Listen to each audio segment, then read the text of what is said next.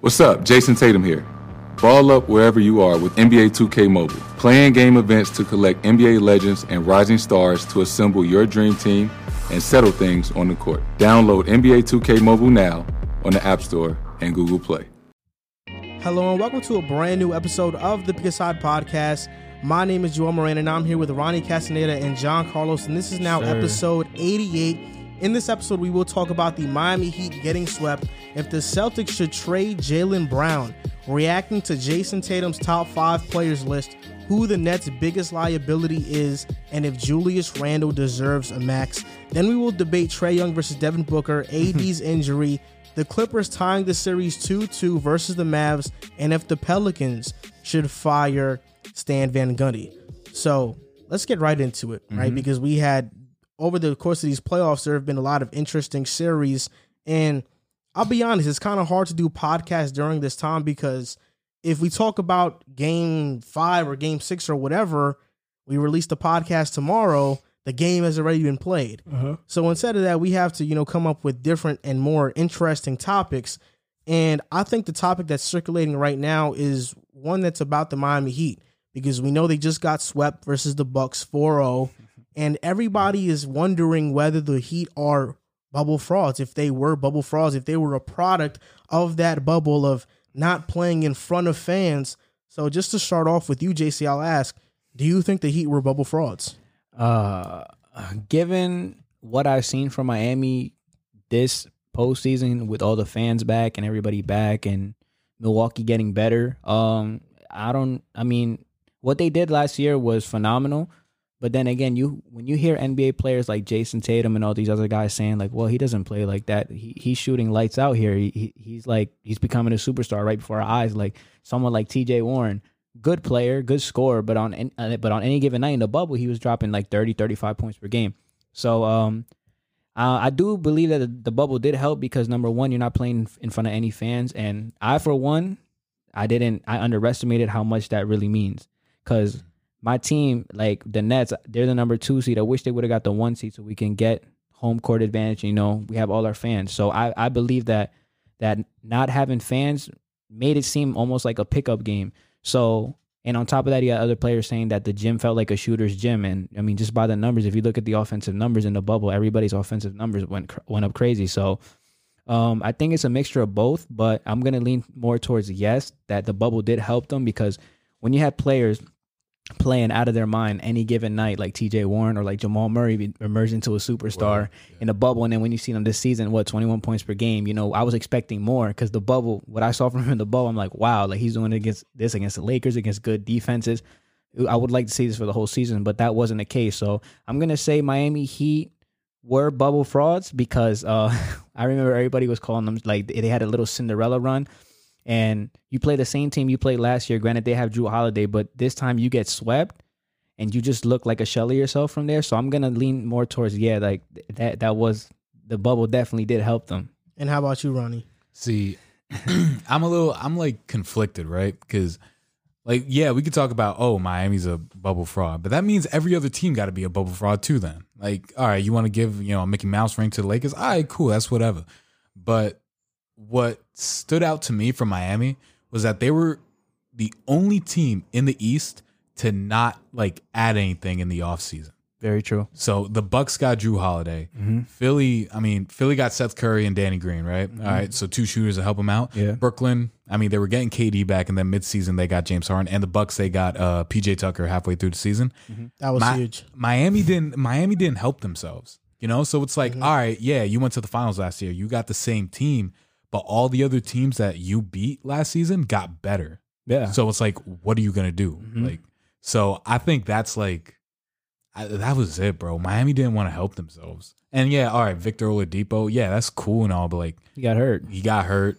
And so what are you gonna do? I love Jimmy Butler. I think he can be, the best player on a championship team. I still believe that because he's so dynamic offensively and defensively. But bro, Miami didn't help themselves. They just shot themselves in the foot, not adding anyone to a finals, team. Yeah. And you're right. And they lost Jay Crowder. I was just about to say who's been huge for Phoenix this season, even though he's been off in the playoffs. And as soon as they traded Kelly Olynyk, he turns into Dirk Nowitzki with the Houston Rockets, and he's going crazy. And Oladipo, that was their big splash move.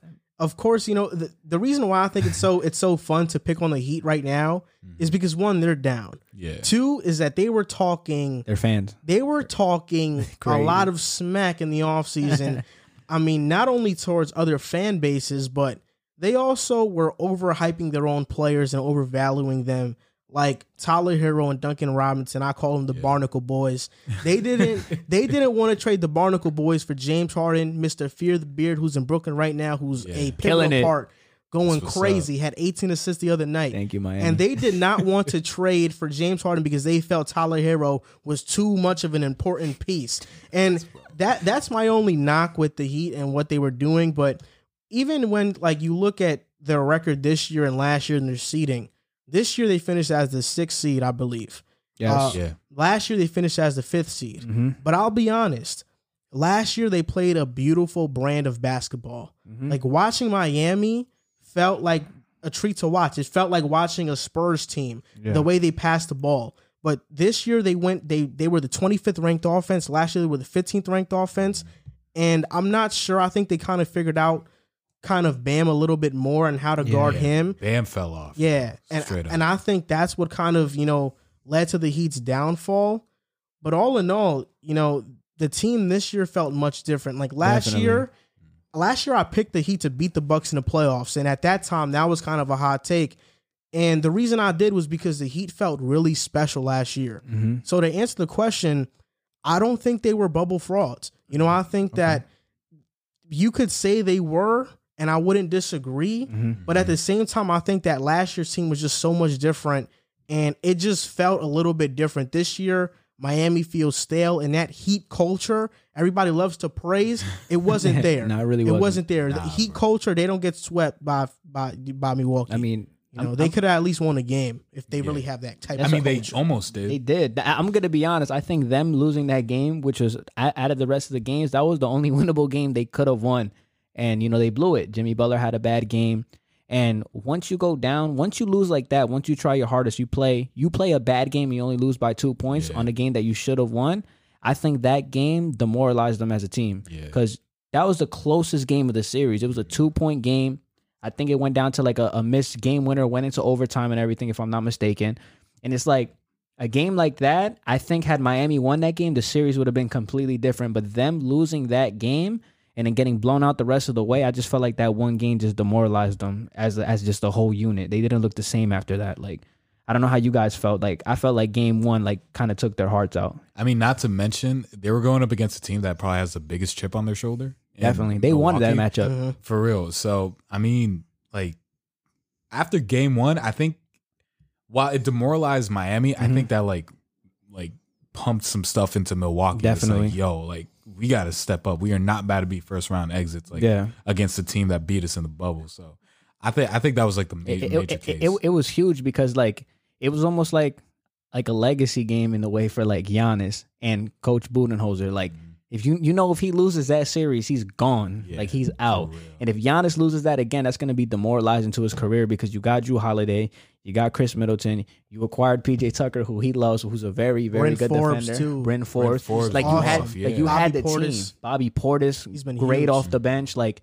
so, in more ways than not, I felt like Milwaukee was like, for lack of a better term, just more hungry this year.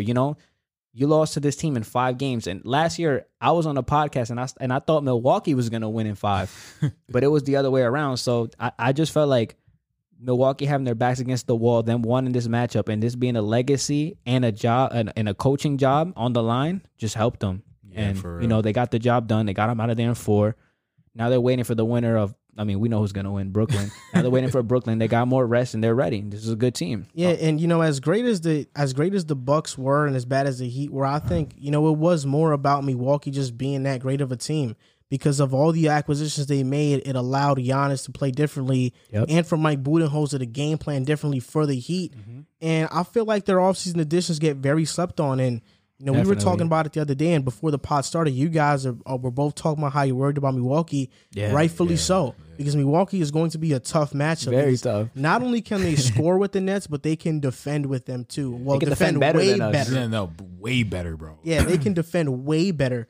And since DiVincenzo's not there, we'll see who starts in place for him. I think probably Connaughton will because of his defense. Pat Connaughton, yeah. But, that's the thing, man. I think the Bucks were just a great team this year. Definitely. And that's what happened to the Heat. So maybe you can call them bubble frauds. I think last year was a little bit of a magical run. I mean, Jimmy Butler played out of his mind. Tyler Hero, for a rookie, was like next level amazing. Yeah. You don't expect that from a rookie. Yeah. And then these playoffs, And then Duncan totally Robinson couldn't off. miss. Yeah. And also, that's another thing. Like, Duncan Robinson was a brand new contributor to that Heat team last year.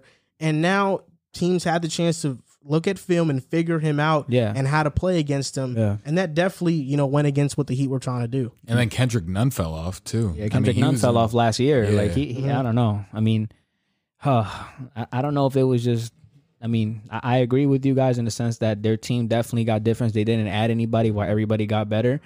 But it also doesn't help that Tyler Hero coming off a rookie of the year caliber year, stepping up in the postseason, he takes a step back. Duncan Robinson's, they figure him out.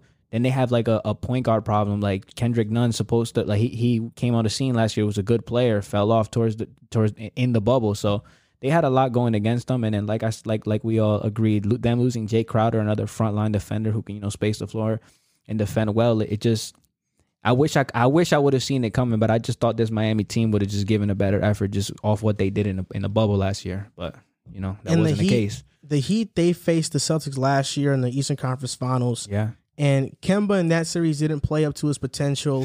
And I know that Kemba Walker's a guy who not many people are talking about, but I think we should talk about him because he's a guy who not too long ago was put in top 5 point guards list, was put, as one of those guys who once he gets out of his situation in Charlotte, he's going to really thrive. And he hasn't been that same Kemba since he's been to Boston. I mean, this series against the Brooklyn Nets, he's averaging, I think, like, oh my gosh, I want to get the numbers right here. I think he might be averaging like 12 points per game against his Nets team in the playoffs. Oh no, he's averaging 12.7 points per game, shooting 32% from the field and 17% from three versus the Nets in these playoffs. And nobody expected this out of Kemba, especially with Jaylen Brown being out and him having to step up against a team in the Nets who's not a very good defensive team. So, simple question: what the hell happened to Kemba Walker? Like, why does his career seem to be going down the drain? And it's not the same anymore. He's not that same Kemba. He's not the Kemba that the Celtics thought they were signing. We got to look at that injury he's had too. Yeah, I agree. That knee injury. I think at this point in his career, given all just this injury, in particular, I think that's like the injury, where we're going to see the aggression in his game. Everyone knows the patented step back and, how quick he was off his dribble. He loses that step now. Like, yeah, he still has, the talent to finish around the basket and, get the 3 ball in. But like now you lose a step in that. And I think him having to adjust to that as well. But also, I don't think Boston is like the best fit for Kemba. Yeah. I know. Joel, we were talking about it. When you have guys like Jason Tatum and Jaylen Brown on the wings, I think you need more of like a playmaking, passing kind of point guard. Definitely. Like you can't have like 3 scorers up top and then have, wing guys there. Like that's what happened to Brooklyn. James Harden comes in. He was able to, add on to his passing game. And that's why Kyrie Irving started going off, Kevin Durant, Joe Harris and guys like that. But for Boston, I feel like Kemba's only game is like that scoring. Like he has to be like close to like that number 1 guy, or he has to be like the number 1 scoring option for him to like truly succeed. Yeah. Can he go back to that now? I don't know. He might have to, get a change of scenery, but I mean, that's at least my take on it. Yeah, I mean, I agree with that. I think that most of it has been his injuries because especially being a smaller player, he's listed at 6'1", 6 foot, I believe. But I've seen interviews where guys talk about his real height and it's like 5'10", 5'11", and that's what his real height is. And as a smaller player, when you have those injuries when you lose some of your quickness, it really hurts you as a player. And I can attest to that because when I was in high school, I used to be very quick. Then I gained a bunch of weight. I didn't have any injuries, but I gained a bunch of weight. Now I'm not quick. Now I can't beat somebody with my first step. And Kemba, coming off knee injury, he can't beat people with his first step anymore. Yeah. And that was the biggest part of his game. You know, of course, he can get his shot off. He's not that bad of a 3-point shooter, but the biggest part of his game was driving to the basket, getting contact, finishing around the basket, and letting that open up his game. Mm-hmm. And now that he can't drive efficiently like that, it's hard. I mean, I was looking at his injury history, and before 2017, he had nothing, like no injuries at all. Yeah. Yeah. 2017, sore shoulder. Then this is 2019 to now. Neck, illness, knee, rest, knee, left knee, rest, illness, knee injury management, neck, knee, and god damn, like there's a lot of knee stuff. So neck and knee stuff is what he's getting right now, and I think that's probably been the biggest thing that's been holding back his game. But even in Charlotte, I kind of think right now we're realizing that he was a great scorer in a bad situation. Yeah. That once put on a real good situation is not going to look like that. Yeah. And I think that's the same thing that can be said for Bradley Beal now in Washington. Like once you put him on that team where he's like the second, third option, he's going to go back to 25, 22 points per game. At least that's my take on it. But I think that's what happened in Kemba right now. And last year, it's where it started. I mean, he played 51 minutes in Game 6 versus Toronto and scored 5 points in that game. But even his playoff failures, it's been there. And in Charlotte, he was in a playoff series, and he shot 36% from the field and 32% from three. Some players just can't perform in the playoffs, and I think that's probably what Kemba is right now. I mean, I agree with what both of you said. I agree towards the fact that, the injury definitely slowed him down, but I saw that last year, and it's kind of hard. Like, if you put yourself in Kemba Walker's shoes, every night you're the guy on the Charlotte team, 25 points per game, getting your shot, and then you come to Boston expected. I know when he came to Boston, he was expected to be the best player, but Jason Tatum took that leap, overlapped him. Then Jaylen Brown took that leap and overlapped him. So you got to put yourself in Kemba's shoes. You're coming in to be the best player. You're replacing Kyrie Irving, who when he was in Boston, people were saying he was better than Kyrie Irving, which I never thought he was better than Kyrie Irving. People said that? No, definitely. Yeah. Definitely. Yeah. I don't even remember definitely. that. And if not being better, that he was a better fit. And my whole thing was because of leadership, I think. My whole thing was like Kyrie, when he was there, got him to the number 1 seed one year, got hurt in the playoffs, and then the year before he left, 4th seed, won in the first round. Milwaukee series was bad, but it's just the emergence of Jason Tatum and Jaylen Brown. Like Kemba Walker knows, like, okay, these guys are obviously better than me at getting my shot. They're just better players than me. Jason Tatum's looking like he's like emerging into a superstar. Jaylen Brown this year stepped up crazy. And think about it. You have a lingering knee injury. Then you have to get put back into the lineup where Jason Tatum and Jaylen Brown are getting their own. They're cooking. They're doing their thing. And then you have to try to maneuver your way into the system and try to make yourself fit. And as a third option, I don't see Kemba Walker gelling with them. I feel like you said, Boston needs a playmaker, but Kemba's not that. Kemba's more of a score first type of player. So at this point in his career, with that knee injury, with all the injury history since 2017, it's going to be a hard place for him to find. And he's just not that playmaker that Boston needs. You don't need another scorer. You have Jason Tatum averaging 27. You have Jaylen Brown averaging 25. And you got a bunch of talented, like, good role players around. We don't need you to go out and get us 25. We need you to distribute the ball, shoot and score when you can, but we need the offense ran through our two wings. And he's not a traditional playmaker. He's more of a score first guard.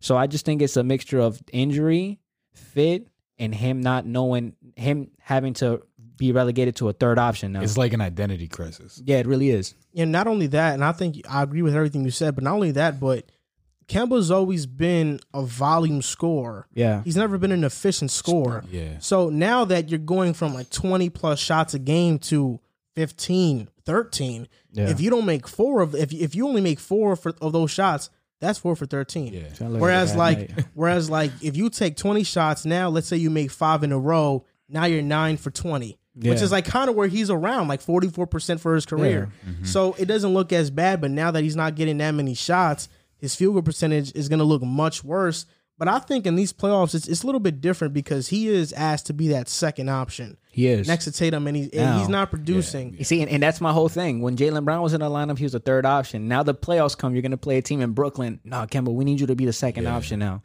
you know, it's like there's no, he doesn't have a defined role. His defined role is supposed to be the third option now, but now you're going to push him to the second option because Jaylen Brown got hurt. It's just, it's not a good fit. You know, I feel sorry for Kemba because he's a really good player, was a really good player, but it just doesn't seem like it's working out. And I think they should move on from him, if I'm being honest with you. Nah, they should. Because here's the thing. Boston has gone to 4 out of the last 5 Eastern Conference Finals. Haven't been able. It might be 3 or 4. They made one with Tatum and Brown as a rookie. Yeah. They made one last year in the bubble, and they made one with Isaiah Thomas. Yep. So 3 out of the last 5. Yes. Yeah, pretty much. So 3 out of the last 5, but they haven't been able to get over the hump. I think if you give them like a playmaking point guard, like someone who's like maybe not strictly passing, but someone who knows how to like Alonzo Ball. Like exactly, like Alonzo Ball or something. I mean I think that's enough to put them over. I definitely think that they would. I definitely think that would make their team better. You know, you have somebody who's getting the wings involved or getting the big man involved. Like I think Robert Williams is a great piece too. Yeah. So you know, they're on the right path. They just need to get that point guard situation figured out. I think it's pretty obvious Kemba Walker's not the answer for that. And look, he missed the last game, so the injuries are still derailing him. So I think it's time for him to get traded or do whatever Danny Ainge has to do to move him because it's not a match made. I think it's made. And this is a segue to our next topic, which is a perfect segue into it. And we're going to talk about Jaylen Brown and the Boston Celtics, right? Because Jaylen Brown is the second best player on the Celtics, no doubt about it. He emerged this season averaging 24 points per game. He looks like he's going to be a really good player. But in my opinion, I think that, for one, I agree. They need to get rid of Kemba. But Kemba right now is not worth anything. I'll be honest. No team that is trying to win is going to want to trade for Kemba. That's and facts.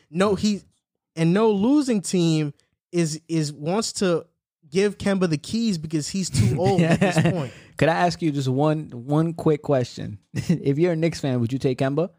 No.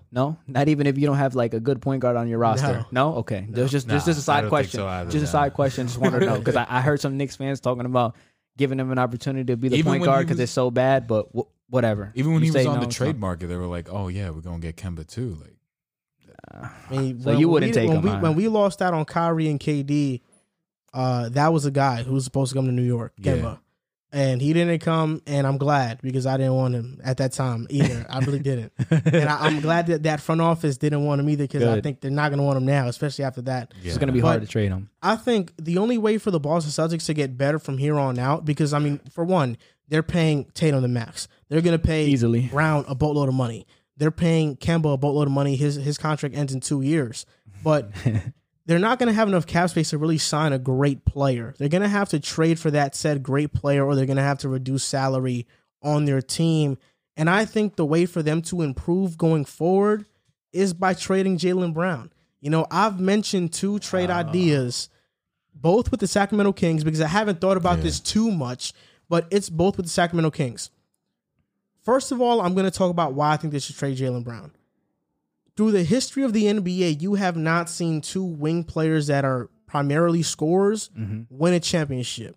People want to mention LeBron and D-Wade. LeBron is one of the best playmakers of all time. Yeah. Players. The closest thing to that was Scottie and Jordan, but Scottie was a point forward. He could run the show, run the point. Brown to me is not that. No. Tatum to me is not that. No. You just give him the ball and you let him go to work. Yeah. You know, I think Tatum is more like a Carmelo Anthony, not in game style, but in terms of how you're going to use them on the floor. You're going to give it to them to get a bucket, but they're not going to be running the offense and playmaking and stuff like that. So for me, I don't think their game fits. And to be honest, isn't Tatum and Brown just a great value version of Kawhi and PG?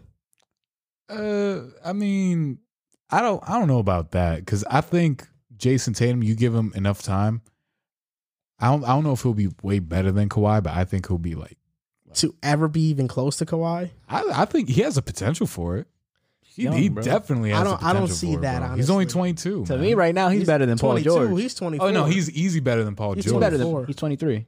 He's 20. Oh, 23. He just turned 20. I don't know why Celtics fans keep saying he's 20. They've been doing that for like. I thought it was 22. I mean, he's better than Paul George though, right? Yeah. No, he is. No doubt. But I don't think Brown is better than Paul George. Nah. Well, I'm okay. I'll give you that. But PG's better. Yeah, PG's better. I'll give you that. But like my take on with Jaylen Brown is like, if you give him like, I don't even know, because I like I said, I like what I said earlier in the fact that, you know, Jaylen Brown and JT, like, you got two killers on the wings.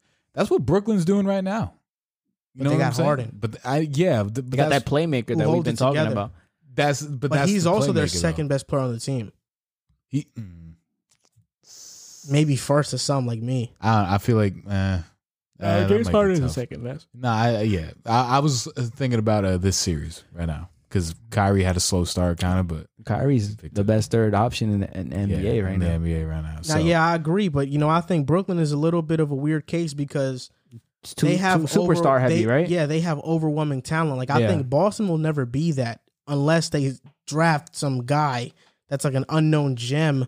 But like even for example, Golden State, people mentioned that before. Golden State, Draymond was their playmaker. Steph can play make too. And so they have the playmakers. And then when they got KD, I mean, the talent was just overwhelmingly superior to everybody in the league that they won. So these are my trade ideas, both with the Kings. First one, trade Jaylen Brown for De'Aaron Fox. So I think that's straight up. I think that's maybe the Kings can offer like I don't really know. Maybe just a whatever guy, and then, you know, like Harry Giles. Yeah, and then the Celtics throw in like Aaron Nesmith or somebody. But for the most part, it's going to be a straight up trade Jaylen Brown for De'Aaron Fox. The second one is Jaylen Brown and Marcus Smart. Trading Marcus Smart is going to be big, but you know it's going to be not a fan fave move. But who would whatever. you get?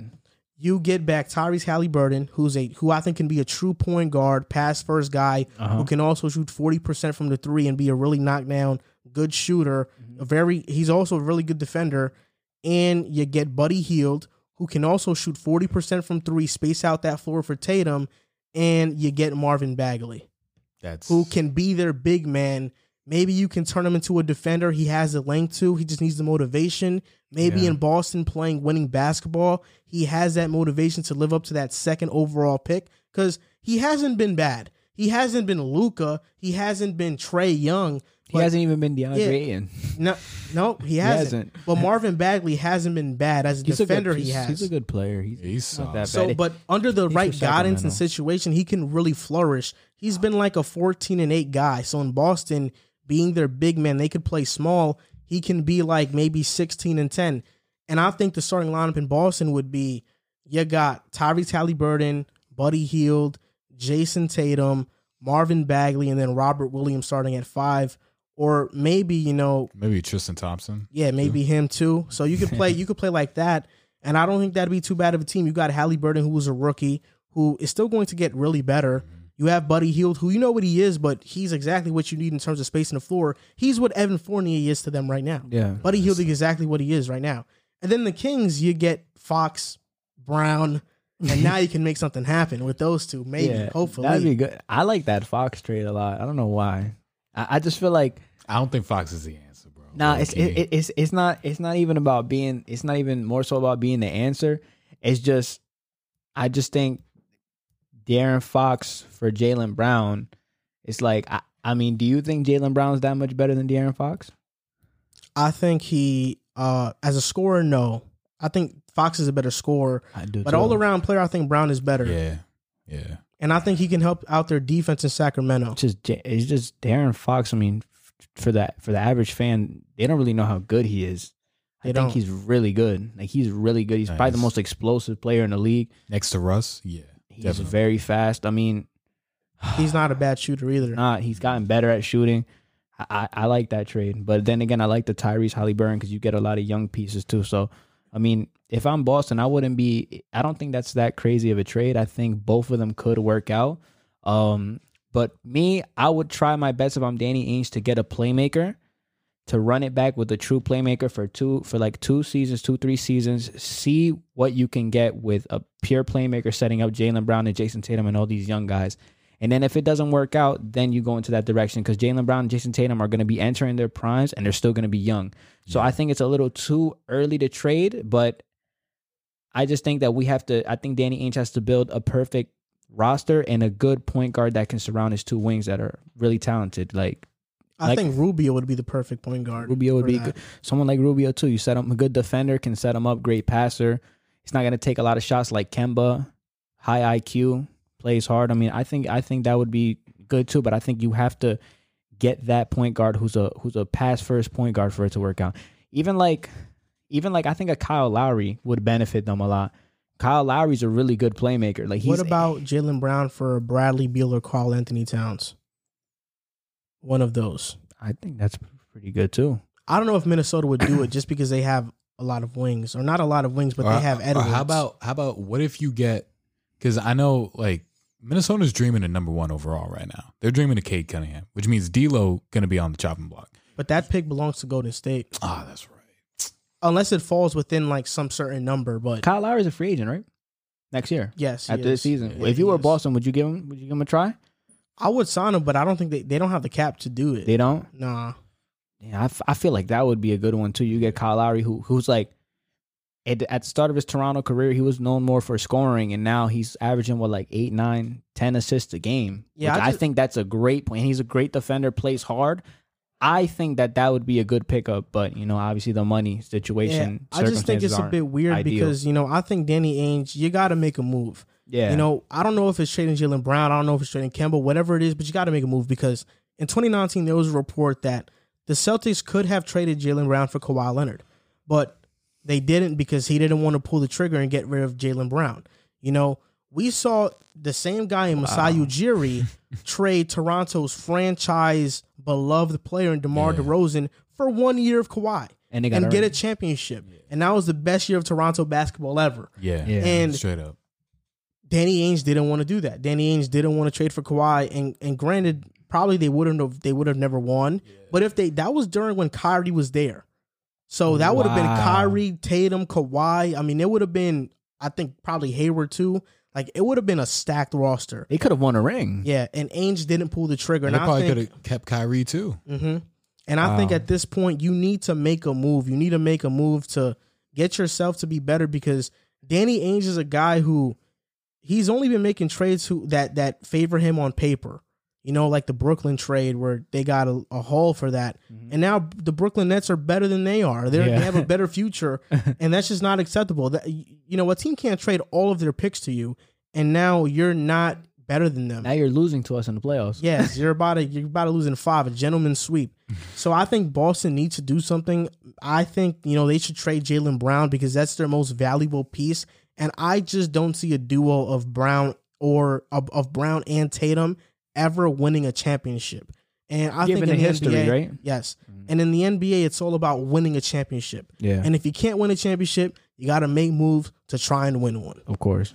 I think, see, I like the trade you brought up with a Cat, because then I'm like, all right, what else would they have to give up to potentially get D'Lo in that? Because D'Lo is like, a lot of people don't know, his IQ is so underrated in the game. So, and when he was an All-Star, he averaged like 7 assists, I think. So better playmaker than Kemba. Yeah, for sure. Definitely. So I think if you put him at the top, and then maybe if you can add someone to, finesse like a guy who go like on the wing too, then that'd be dope. But I mean, like a playmaking guard like D'Lo or like you said, a Ricky Rubio. If you're gonna trade Jaylen Brown, that's what you should like prioritize. What about like a Robert Williams, Jaylen Brown for Rubio and Cat? Would you throw in Fournier too? Fournier is a free agent, so you can't. But like Timberwolves would have D'Lo, Brown, Edwards, Williams, and Celtics would have Rubio, Cat, and Tatum.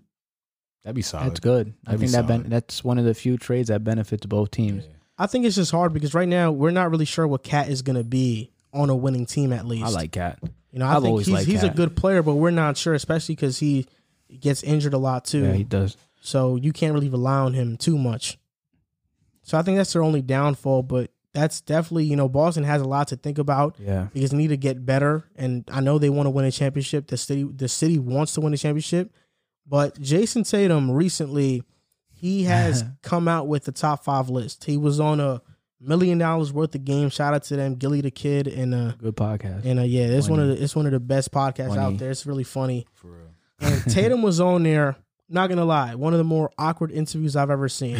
He looked awkward, like Yeah, he looked like he had to laugh at their jokes all the time. Bro, they but were funny, but he's like he just looked like, bro, but that's like every ball player. Like they're all mad serious. You ever notice that? They just be sitting there waiting to ask questions. I can't get I just couldn't get it through my head that Jason Tatum was really sitting next to them having a whole discussion. It just looks like he just doesn't belong talking to them. You know what I mean? KD was chilling with them. He was chill. I think Tatum is just, for me, Tatum was just taking too long to answer a question. Yeah. Like he would sit there for like 30 seconds thinking like, Gilly would be like, all right, man, yo, Tatum, who's the best scorer? Jason Tatum would be like, They would have to name players and remind him against his own contemporaries. They did the same thing for his list too. Yeah. He got stopped after like the first 3, and then he just had to keep going. Tatum was like, damn, that's tough. And then it would just be like silence for 10 seconds. Gilly the kid's like, all right, so let's just talk about this. No, but okay, so his top 5 list was LeBron, KD, Steph, Harden, and AD. And he said in the podcast, this is no order. So this is no order. But it's LeBron, KD, Steph, Harden, and AD. He left out Kawhi. He left out Luka, and he left out Jokic. He left out Giannis too. So those are 4 notable names that he left out. So, I mean, what do you think is wrong or right about Jason Tatum's top 5 list? I feel like if you were to ask every grade schooler like their top 5, that'd be that. You know, that's like the most basic top 5 in the league right now. Like, I mean, there's nothing wrong with it. You know, like that's a valid top 5. Like, there's nothing wrong with it. They're all great players. I mean, are you asking me who my top 5 is? Who is your top 5? Because my top 5 is different from that. Who's your top 5? If I'm just going off this season or just my normal top 5 from just giving the last 2-3 years body of work what players have done. You can go both. Okay, so my normalized top 5 would probably be LeBron James, Kevin Durant, Steph Curry. I like Giannis. And then I like Kawhi. But if you're asking me this year, I would probably say LeBron, KD, Steph, James Harden, and Giannis. I wouldn't have Kawhi in my top 5 just because he's a top 5 talent, doesn't play enough games. Like James Harden in Houston, even now, doesn't miss games, is always there for his teammates, makes the team better. So that would be my top 5 for today. But my normalized top 5 is the first one. What do you guys like? Personally, I think that LeBron, KD, Steph, and Harden are locked in. Yeah. Okay. You know, whether we're talking about body of work or we're talking about this year, I think they're locked in. Okay. I think the interchangeable guy is AD. Oh, definitely. You know, he was never in my top 5. He's not in my top 5 He's never either. in my top 5. And I think Luka takes that 5th spot this year. I'm not mad at you. I think I like Luka Luka. takes that 5th spot. I like Luka better than AD. I think if you ask somebody who would you rather start a team with, Luka or AD, Luka. you're going Luka. Bro, if you say anyone other than Luka, like that's so invalid. Like if you're giving Luka to start a franchise, this dude can do everything. He's a 6'7", 6'7", 6'6", 6'8", 6'8" point guard, bro. Like what?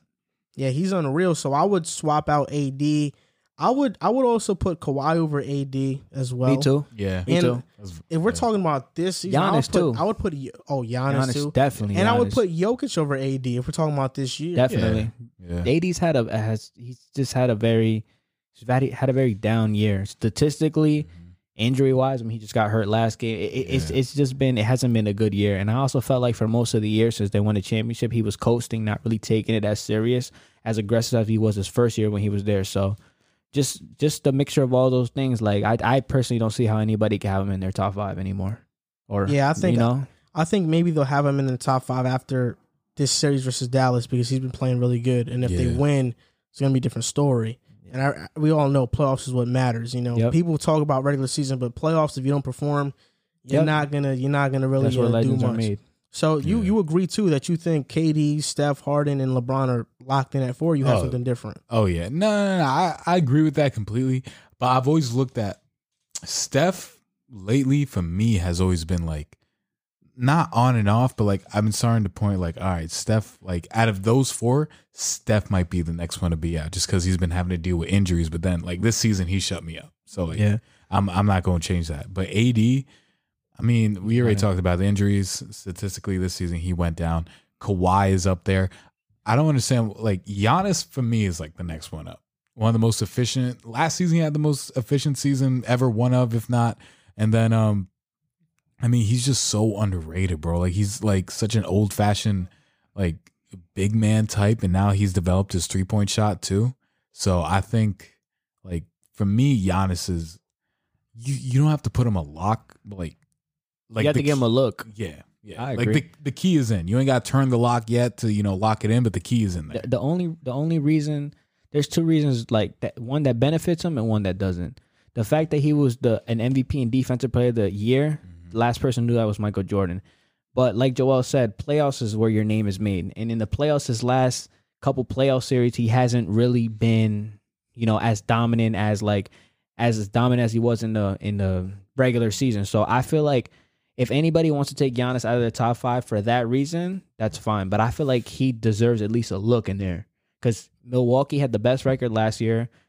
We're talking about Milwaukee potentially upsetting the Brooklyn Nets, and it's led by him. So, I mean, give him a look. You know what I mean? Give him a look. I mean, if you want to, hold this postseason woes against him, that's fine. But if you ask me, I think he easily gets the nod over Anthony Davis. I mean, I don't know about you guys. I mean, I think he gets the nod over Anthony Davis. I think last year's a bit different. I would have put AD over him just because we got to see AD in the playoffs really play elite level defense. Yeah. Like elite level defense and score with anybody on the court. So I think it was a bit different. And I'm not mad at the list, but definitely I think he did leave out some Luka. revising. Yeah. But I know that Tatum and Luka, they're contemporaries. They're kind of battling out for who's the best young player. He might not. And I know Giannis is an Eastern Conference rival. And Kawhi, maybe he just probably doesn't think Kawhi's top 5, which I'm not mad at. Yeah. But so I think Tatum, his top 5 list wasn't too bad. Solid. Yeah, listen, I want to see how many people in the comments agree with his top 5 list, or listeners that agree and think that AD does belong in the top 5. Mm-hmm. But the Brooklyn Nets right now, of course, they're beating the Boston Celtics 3-1. There was a whole dilemma about a fan throwing a water bottle at Kyrie. That fan is now arrested and stuff like that. Facing charges. Big charges. He got charged for assault and battery. So yeah. And I think that's good because it's going to scare fans away from doing dumb stuff. It is. As it should, yeah. Yeah, in the Knicks game, you saw a fan spit on Trae Young. Emmanuel quickly just came out and said that somebody threw beer at him and spilled beer on him. You had what else happened? Popcorn with Westbrook. Popcorn with Westbrook. So all this stuff has been happening, and I don't know, man. It's a tricky situation. But what we're going to talk about is, what do you think the Nets' biggest liability is going to be in these playoffs versus Boston? The weaknesses aren't showing as much because they're not as talented as Brooklyn. But next series when they face Milwaukee, that's going to be a dogfight. Definitely. Some of Brooklyn's weaknesses are really going to show. But who do you think is going to be the biggest liability on Brooklyn? It can be a role player, it can be a position, or it can be one of the 3 stars in Kyrie, Harden, or KD. See, for me, because I've been watching all series, and when we get to Philly and if we get to Philly, and then when we get to Milwaukee, our size is going to show up. And I know we got KD too, but I mean, he's a wing guy. When it comes to down low, that's going to be a problem. Definitely. So I was really looking at Nick Claxton to play like a star, but I mean, he's been so choppy this season, bro. I was really hoping for him to really take that step to show okay, yeah, I can be a big piece on this playoff team. Because DJ hasn't seen a minute of playoff time yet, and rightfully so. He sucks. Straight garbage. But, for real. But, Claxton, I mean, he's been so, terrible. Last game, he finally got 4 blocks. Or I think he finished with more, but he showed up on the defensive side. Offensively, though, is where our game runs. So with him, we're gonna have to show that. And it's not he's just it's miscues. It's rookie miscues. He's in his second year. I'd call it his rookie year because he didn't play at all last season. Didn't, yeah. But I mean, he's pump faking when you shouldn't be pump faking. There's no one around you. You got longer arms. Next to KD, you got the longest arms on the team, bro. Just put that up. So I mean, for right now, he's the biggest liability, and it's really gonna show out when we go up against Milwaukee, especially since Jeff Green, he's nursing that injury, and he can guard a lot of big guys. So I mean, Nick Claxton's really our only guy who can guard anyone down low. He's gonna get killed. He's gonna get violated. I mean, I don't want to single it out on any player, but it's just our lack of size. Like, I honestly think this is the series where we're going to have to reactivate DeAndre Jordan because he's strong enough to bang down low with a couple people, can get a couple rebounds. But even that's scary because Giannis was murdering him. Even then, like, you know, so it's just like it's going to come down to the front court. Blake Griffin, you know, he's been an improved defender for the Nets, but he's not going to stop Giannis. DeAndre Jordan is not going to stop Giannis. Nick Claxton is not strong enough to stop Giannis. It's going to be our front court that's going to kill us. Kevin Durant's a good defender, but you don't want him guarding Giannis and then trying to get buckets on the other end. It's going to get you tired. That's why our front court is going to be very detrimental to if we win this series or not. I think James Harden, Kyrie, Kevin Durant, I'm not worried about any of them in the slightest. I know James Harden's going to come to play. He's going to have his assist numbers. He's going to have his scoring. He can score when he needs to. Kevin Durant's Kevin Durant. Kyrie Irving's Kyrie Irving. It's going to be mostly our role players, but our role players in the front court. Can you stop Giannis? The answer is no, you can't. You can't stop Giannis. And then a thing that worries me is also our perimeter defense in the way that, like, Drew Holiday is no slouch. He's going to get to the rack. He can create his own shot. You got Chris Middleton who could create his own shot. So do you really trust Kyrie and James Harden to really guard those guys all series and on top of that get their buckets? Milwaukee is the perfectly constructed team to beat the Nets, but our front court is what's going to kill us because it's been that story all season. If you look at the numbers that centers and power forwards put up on the Nets, it's ridiculous. And then Giannis had a 49-point game on us. Yeah. Granted, James Harden wasn't playing, but James Harden is not going to make much of a difference either. It's not like he's going to guard Giannis the entire game and stop him from scoring 49. So it's going to be our front court. It's going to be if Blake Griffin and Nicholas Claxton now, because Jeff Green's hurt, if they can step up and get some stops. And honestly, I just don't see it happening. You know, for me, I think you guys definitely are right. You know, I think right now they're putting DeAndre Jordan in the hyperbolic time chamber to try to get him, you know, fixed up. But need him. Obviously, Blake Griffin, he's a guy who, when he first came to Brooklyn, he showed a sense of urgency on defense, effort, diving for loose balls. He's been really good in that. He's shown the effort, but his size, his wingspan, his short arms, they just limit him from contesting shots on a consistent basis and being any type of, you know, rim protector. I mean, that's not him. That's never going to be him. Rim protector. You know, he can't do that. So he's definitely going to be a liability. And you guys mentioned the big man stuff, and I agree with that. But I think one of the big three is going to get neutralized. I'm just not sure which one. I don't think KD is, but Neither I do. No unless way. PJ Tucker's guarding him. But if Drew Holiday is on Harden, it's gonna be tough. That's the key for me. You think Drew Holiday is gonna be on Harden, not Kyrie?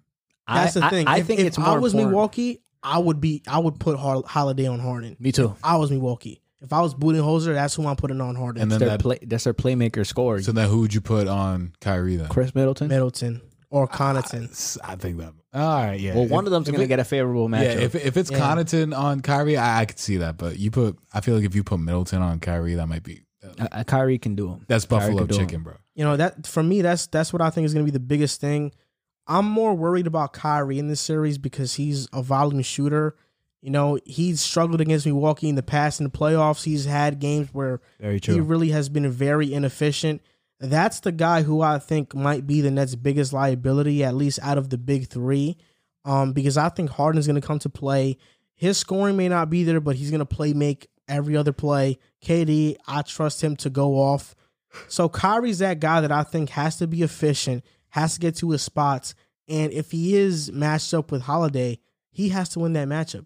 As hard as better it is. than him. Yeah, as hard as it is, he needs to win that matchup. You know, I know Holiday this past series just completely obliterated Jimmy Butler, but Kyrie has to be different and really win that matchup.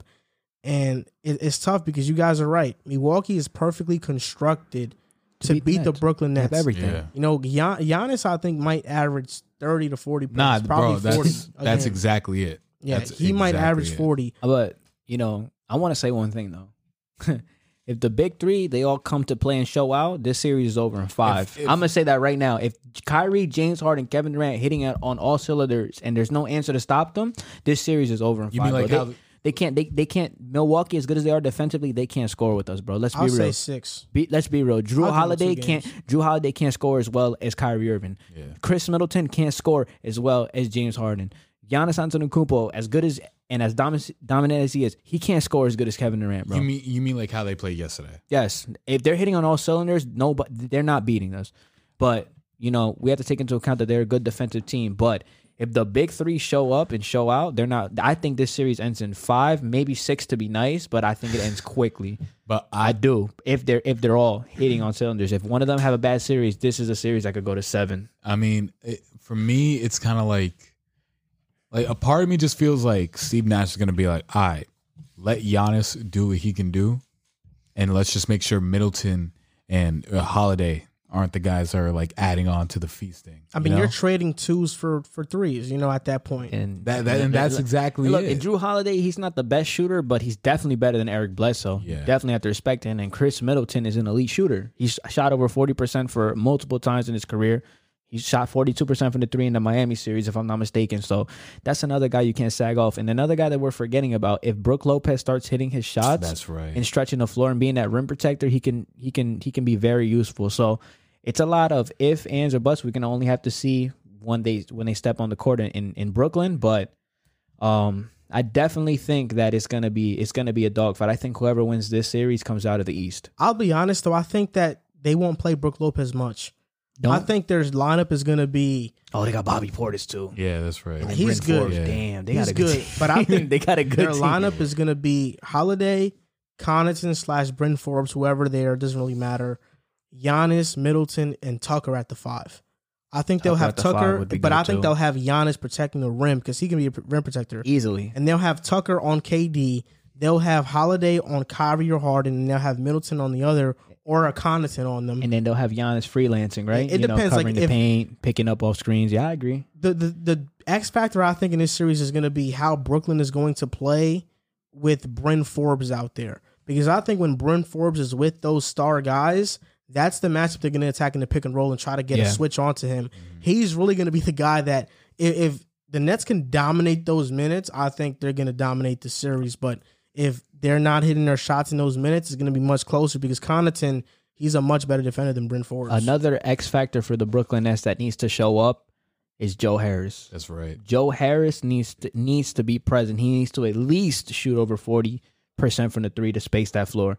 Because I don't know if you guys remember in his last, no, well, not his last because we played Toronto last year, but against Philly that one year, he was abysmal in the first round against Philly. And he was the main reason why we lost because he wasn't that floor spacer. He wasn't that 48% 3-point shooter that we needed. Now you got a big 3. All eyes are focused on the big 3. A player like Joe Harris, who's going to be open, he also has to take advantage of him being open. And I think he can because he's one of the best shooters in the league. But he's an X factor. He needs to knock down those open shots and space the floor for the big 3. If he's doing that, then I don't know if this series is even a series. So you both are Nets fans. So what's your prediction for this series? Not that I'm thinking you guys are picking anybody other than the Nets, but what does this go to? See, I was talking to JC before we even started. I was like, I think each team is going to handle home court, and it's going to go to 7. So, I mean, Brooklyn's got home court. What do you think wins in 7? You think Brooklyn gets into 7? Yeah. Like I said, I think it's straight up going to be chalk. That entire series. Brooklyn's going to win the first 2. Milwaukee's going to win the second. Then Brooklyn, Milwaukee. It's going to be back in Brooklyn. I think the Brooklyn Nets will win in 6 because I think they will be the first team in that series to win on the road. Okay. And then they'll take it. They'll handle their home court. What do you think? No, I've been having the Nets since the beginning of the season. That's not going to change now. But the Bucks do frighten me. Of course, the Bucks are that team. They definitely do. They're constructed to beat the Nets. The Bucks are that team that I'm like, damn, it can go either way. So I'll say the Nets in 7 as well. I'll say the Nets in 7 because I respect the Bucks that much as the team they are. Like they are a great constructed team. They have really made a lot of enhancements to that roster. Yeah. And now we now know why Giannis decided to stay because he asked for help and he saw it. Can I ask a side question? If Budenholzer loses this series, do you think they fire him? They shouldn't. Yeah. They shouldn't, right? they shouldn't, because this is a very tough series. This is against Brooklyn. Yeah. I don't. This isn't fair. Like, if they lose the series, it's just not fair. It's the Brooklyn Nets. Everyone knew they was going to be out the East anyway. I mean, you know, this is what we're Nets fans. You know, this is James Harden. This is why James Harden's here. This is why this trade was made. Like, go big or go home. Like, it's time now. So if Brooklyn's gonna win, this is the best team you're gonna have to go through. You got to do it. All the chips were in for this one season. You got to get it done. Now, I agree. If the Nets lose this series, it's gonna be a lot of media stuff going on. Bro, I'm not going to sleep for like a month, bro. It's gonna be terrible. I'm telling you.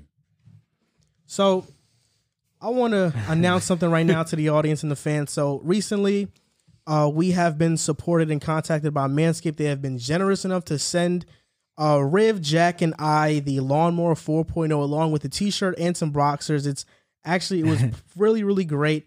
And support for the Pick Aside podcast is brought to you by Manscaped, who is the best in men's below-the-waist grooming champions of the world. Manscaped offers precision engineered tools for your family jewels. And Manscaped just launched their 4th generation trimmer, the Lawnmower Pro. This bad boy right here. And you heard that right. It is the 4.0. Join over 2 million men worldwide who trust Manscaped with this exclusive offer for you. 20% off and free worldwide shipping with the code PICKASIDE at manscaped.com. And imagine shaving with a sleek, well-designed and optimized trimmer that makes shaving time your favorite time in the bathroom. You know, I'm one of the first people to try the 4.0, and I've been blown away by the performance. I'll be honest with you guys. I tried it yesterday. I just wanted to leave it in the package because it looks very sleek. I think they did a really nice job packaging this stuff. And then when you open it, you can see that the first thing it reads is it's a whole new balls game. So something really cool. And the Manscaped Lawnmower 4.0 is really good. It has a skin-safe technology, so it makes sure you don't cut your balls while you're shaving. Or niche them, yeah. Yes, which I think is a huge deal. It also has wireless charging. You know, you just set it, you put an outlet in it, you set it up, and it charges on a station, but you can use it wirelessly. There's no cable involved with this razor. It also has an LED light for when you're shaving. You can see what you're actually shaving, and it has replaceable blades as well. Yep. So there are a lot of great features with this lawnmower 4.0. And I think if you need a trimmer, you need a shave down there. I know that everybody, we like to shave. You know, JC mentioned he already owns Manscaped product and he loves it. So, you know, it's so it's very good. Definitely an upgrade over a razor. And you can get 20% off with free shipping with the code PICKASIDE at manscaped.com. Your balls will thank you. So shout out to Manscaped right there. You know, I think it's a huge deal. You know, the reason why I think it's a huge deal because the first sponsor that we've had on the show. So obviously, if we're going to sponsor somebody on the show, we're going to sponsor a company and a brand that we believe in. We're not going to just sponsor you guys anything. And I'm very thankful for Manscaped. You know, I think it's a huge deal. It goes to show how much you guys have been involved in this process with supporting us and getting to the point where we finally have some recognition. I think that's a huge deal. And I really thank all of you guys that have been listening, downloading the podcast, listening to YouTube. I think all of that. I really thank you guys. And I'm sure if Jack were here, he would say the same thing. Mm-hmm. If Riv were here, he would say the same thing. So yeah, we thank all of you guys because this is our first partnership and first company that we have a promo code with, which is pretty crazy. Congrats. I never thought that Pick Aside would be that. You know, so when we first started. You know, we first started, I think, last year, 9 months ago. JC, Riv, and I. Then New Jack York. came on later on. New York, yeah, I remember that. You know, so this was a long time coming, long way coming. So now on to the next topic. Julius Randle. He has been abysmal in this series versus the Atlanta Hawks. In the playoffs, he's been averaging 16.8 points per game, 11 rebounds per game, 4.3 assists, shot 27% from the field, and 33% from three. So he's shooting better from the three than from the field, which is ridiculous because I don't see that often. And the question is, would you give Julius Randle a long-term contract if you were the Knicks? Would you pay him close to a max because he probably is going to be on the All-NBA team, at least third team.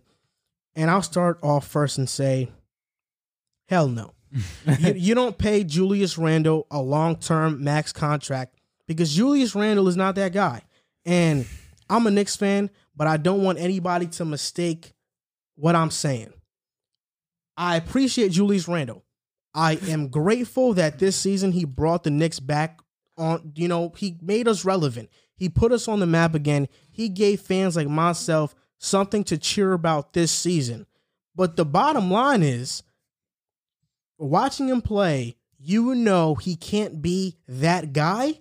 And I don't think his game style complements a guy who can be that guy.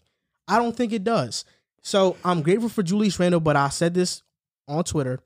Julius Randle is to the Knicks what D'Angelo Russell was to the Nets. Julius Randle was a stepping stone. Now we got to build some new pavement. And we got to get the actual stars in the building. I'm not saying don't bring back Julius Randle next year because he's on a player option. Pick up the option, have him play next year as well because this free agent class sucks. So you're not going to get a free agent this year. Bring him back next year, but don't pay him long-term money because he did not show up in the playoffs. And people talk about the regular season. That's fine.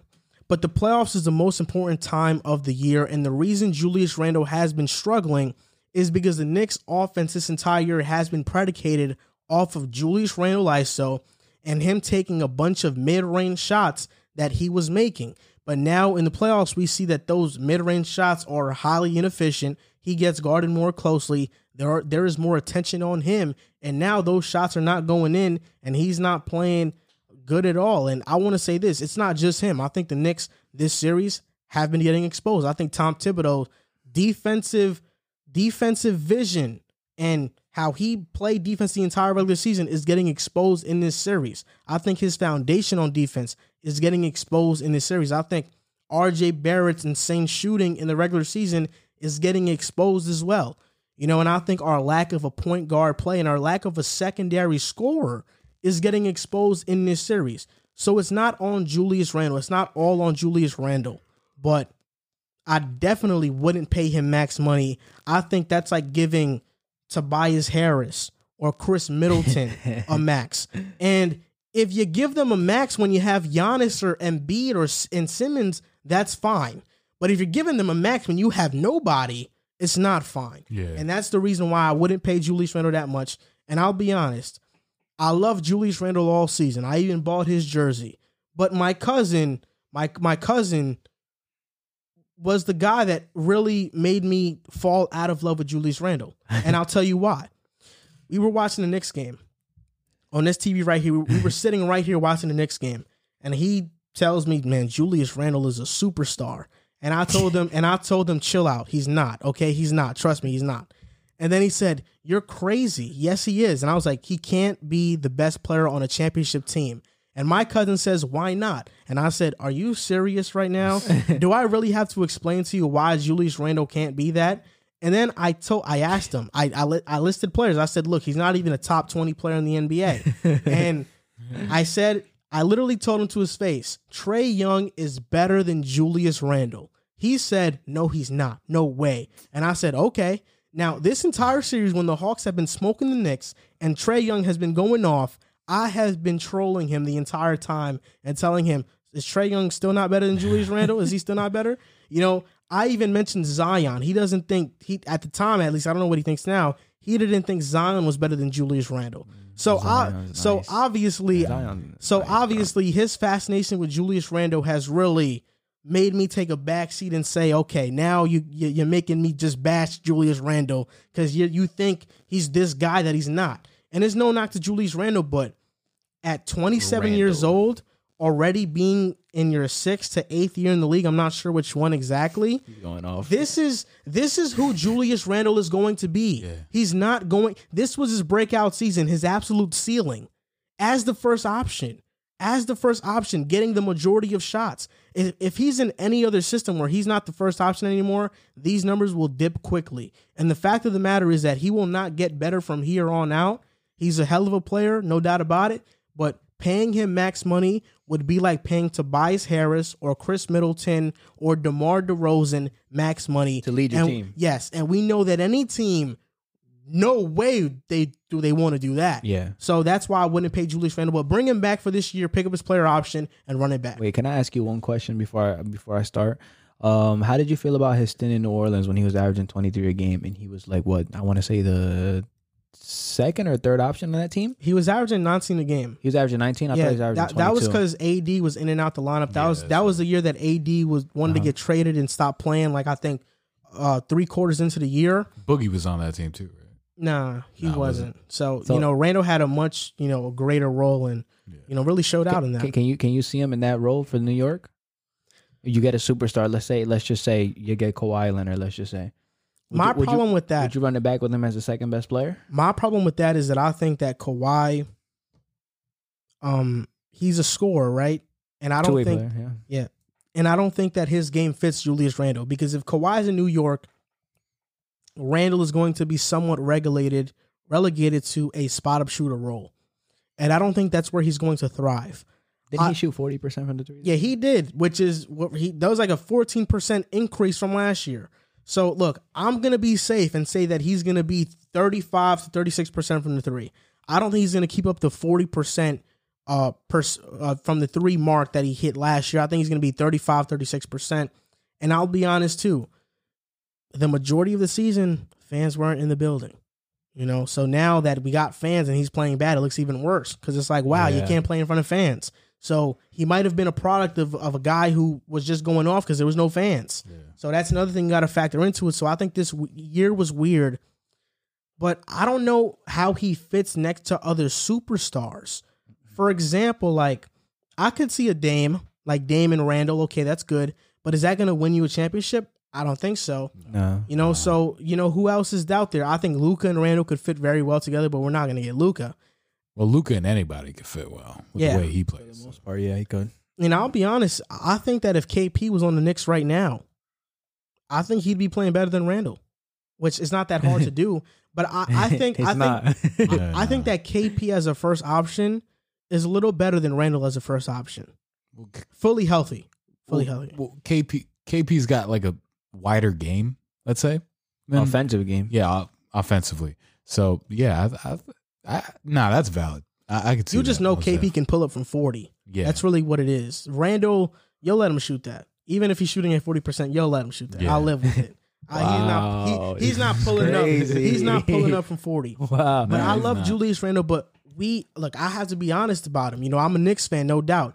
But I don't let my fandom blind me, and I think Knicks fans should not let their fandom blind them as well. Look, Randle was a stepping stone. Now it's time to get the real stars. Whether it's this year or next year, it's time to get the real stars in New York. They'll definitely get some looks. Don't be blinded. I know when the Nets signed Kyrie, some Nets fans weren't that happy because they wanted to keep D'Lo. I wanted Kyrie. Bro, that hurt my soul so much. Because we got Kevin Durant. Yeah. I mean, I'm not missing out on an opportunity of Kyrie and Katie for D'Angelo Russell. At first it was like straight up, all right, yeah. And now you can see, for the most part, it's been the right move, because then we got James Harden and stuff. Yeah. But I was very thankful for like what D'Lo and like Karis LeVert and Jared Allen did in their stint with the Nets. So yeah, I agree with Joel. As far as like giving him a max contract, I mean, I never thought he was a max level contract type of player. I always believe that you have to watch what they do in the playoffs. Same thing with D'Angelo Russell. Contract year, I was like, is D'Lo like a max player? I got to see him against a team like Philly, a good defensive team, all eyes on you. Didn't show up, had a terrible series. And that was the end of his stint in Brooklyn. Yeah. And I don't think it's going to be the end of the stint for Julius Randle, just because this is the first time making the playoffs since like 2012. And he brought a lot of Knicks fans a lot of joy. He got him, as the man, got him like home court advantage and everything. So I wouldn't sign him to like a max contract to be the best player on a team to even get out the first round, because we know he can't do that. Yeah. This was the most favorable matchup for them, and they're just getting outclassed. Series is not over, but they've been getting outclassed. So it looks like the Heat would have been a better matchup, honestly. Now, yeah, because Atlanta just has too much. Like I said in the last episode, too much offensive firepower. They have just so many options and so many places where they can go on the court for people to score. So I definitely think you should bring Julius Randle back as a second option. I think if you can sign a superstar and pair him with Julius Randle as the second best player, I would like to see that, because Julius Randle as your best player got you to the 4 seed. You add somebody like, let's say, Kawhi Leonard, then you know for a fact you have a great chance to make it out of the first and second round, maybe make it to the conference finals. So I see it like this. Pascal Siakam was the second best player on Toronto. I don't think it's that far-fetched that Julius Randle's or Siakam at that time was better than Julius Randle now. Look, I think Siakam was great, but I think Kyle Lowry was the second best. Okay, so I think Siakam was the second best scorer, but I think Lowry was better than Siakam. Yeah. And I could see that, but the Knicks have to have such a great roster for that to happen. Yeah. I mean, we have to have first a Kawhi. You need a point guard. We have to have a true point guard too that is actually really good, and an all-star point guard. I think it would be interesting to see Julius Randle as a second option on the team. But I would like a superstar. Like, okay, if he's gonna be the second option, then the first option, like, I think you should fix your like point guard issue with that. Like, you guys don't need a Kawhi. If you guys can find like a superstar point guard to help him out with that, I think that'd be way more beneficial if you guys were to get Kawhi. Honestly, no, yeah, I mean, I agree with that. You're not going to find well. it in this free agent class. Yeah, unless Kawhi declines his option. Let's be real. I mean, Chris Paul is going to be a free agent. He's going to be 37, coming off injuries. Kyle Lowry's Chris Paul 36. has a player option. He's not going to decline it. No, he's going to get paid a lot of money. Yeah. Kyle Lowry, I mean, if you want to give him a shot, I mean, you're not going to make anything happen with Kyle Lowry either. I think the Knicks are in a tough spot. I think you should keep him around, because I think if you made the playoffs this year, I'm not saying it'll guarantee you make it next year, but you have a good shot to make the playoffs. But I do think that you guys need that superstar present on that roster to make some big noise. But I do think that this is a very youthful and a very good young team led by a really good coach. So you're trending towards the right way. I think so too. And I'll be honest as well. I think that Tom Thibodeau is more Mark Jackson than Steve Kerr. I think that he's more Kenny Atkinson than Steve Nash. Okay. I think Tom Thibodeau is that guy also who brings in the culture, but when we get those superstar players, you don't know if they're going to buy into Tom Thibodeau and how he coaches. So it's going to be a lot of question marks, but good coach though. Yeah. As long as the Knicks are trending in the right direction, that's all that matters. And I'll say it again, I love Julius Randle. Before people were even on his bandwagon, I was you were the Julius first Randle supporter. But I'll say this as well. You have to be real with what you're seeing. And nobody that has eyes and glasses, if you wear glasses, can watch the TV and say Julius Randle can be the best player on a championship team. That is just not going to happen. And nah, it won't. I love Randle, but the thing about it is that fans and people in the heat of the moment love to be like, oh, he's so young, he's this, he's that. I have a rule with the NFL and NBA. After 4 years, you're the player you're going to be 99% of the time. Maybe there's a Tannehill in some guys that they get a new opportunity. Maybe there's a Tannehill, but most of the time that doesn't happen. You don't see all-star guys at 29. You see them make it earlier in their career. What is he, 26? Yeah, 26, after 4 years, you know what a player is going to be. You know how great he can be. After that, it's over for that. So, I give them that 4 year period. In the first 4 years, if they're not good, I think, okay, they're not good then. If they're really good, I think, okay, they can be this good. But after those first 4 years, you can see it. And football, I can, give better examples because Jared Goff, first year bad, second, third year really good. But now after that fourth year, we know who he is. Yeah. Same thing with guys like Dak Prescott. I think we're starting to figure that out with Lamar Jackson and Josh Allen now that they had breakout seasons. All right, so let me ask you about Sam. All right, so let me give you a hypothetical right now. Sam was with the Jets for 3 years, right? Let's say it was 4, and his 4 was just as consistent as his previous 3. Now that he's in Carolina for hypothetical's 5th year, would you give him like the benefit of the doubt in that if he breaks out? Slightly, but I still think Sam's not going to be good. I still think he's not going to be good. I really believe he won't be good. He won't be good. Yo, Panthers are my second favorite team this season. And you want to know why? Because the division, first, they're not going to get past the Bucks. Nah. Second, as long as Sean Payne is on the Saints and they have that talent, they're not going to get past the Saints. Yeah. Atlanta, they're an evenly matched team. And if Atlanta doesn't blow leads, they're better than them too. they will probably finish 4th in that division with having a franchise quarterback that was held back by the Jets. Like, I understand the situation held back Sam a lot, but his decision-making held him back a lot too. And frankly, I think that even, like, I saw flashes, but on plays. You know, I saw flashes on, like, completions. Yeah. But I saw nightmares on possessions and drives. Yeah. So, and that's the thing. That's what kind of scares me about Sam. So, if I were to bet money, I would say he will not be good. Wow. I mean, we'll see. He will not be good. Good thing we're talking basketball today. Yeah. So, 2 teams that didn't make the playoffs last year but made it this year were the Atlanta Hawks in the East and the Phoenix Suns in the West. And I want to make this topic about Trae Young and Devin Booker because both are leading, or you can say one is leading a great team, and the Hawks, they have the 5th seed. And Devin Booker, I think Chris Paul is the leader, but Devin Booker is also a main part of why they are the 2nd seed. Definitely. But they're both terrific young players. But in your opinion, who is more impactful? And a better question, if you were starting a team, are you going with Devin Booker or are you going with Trae Young?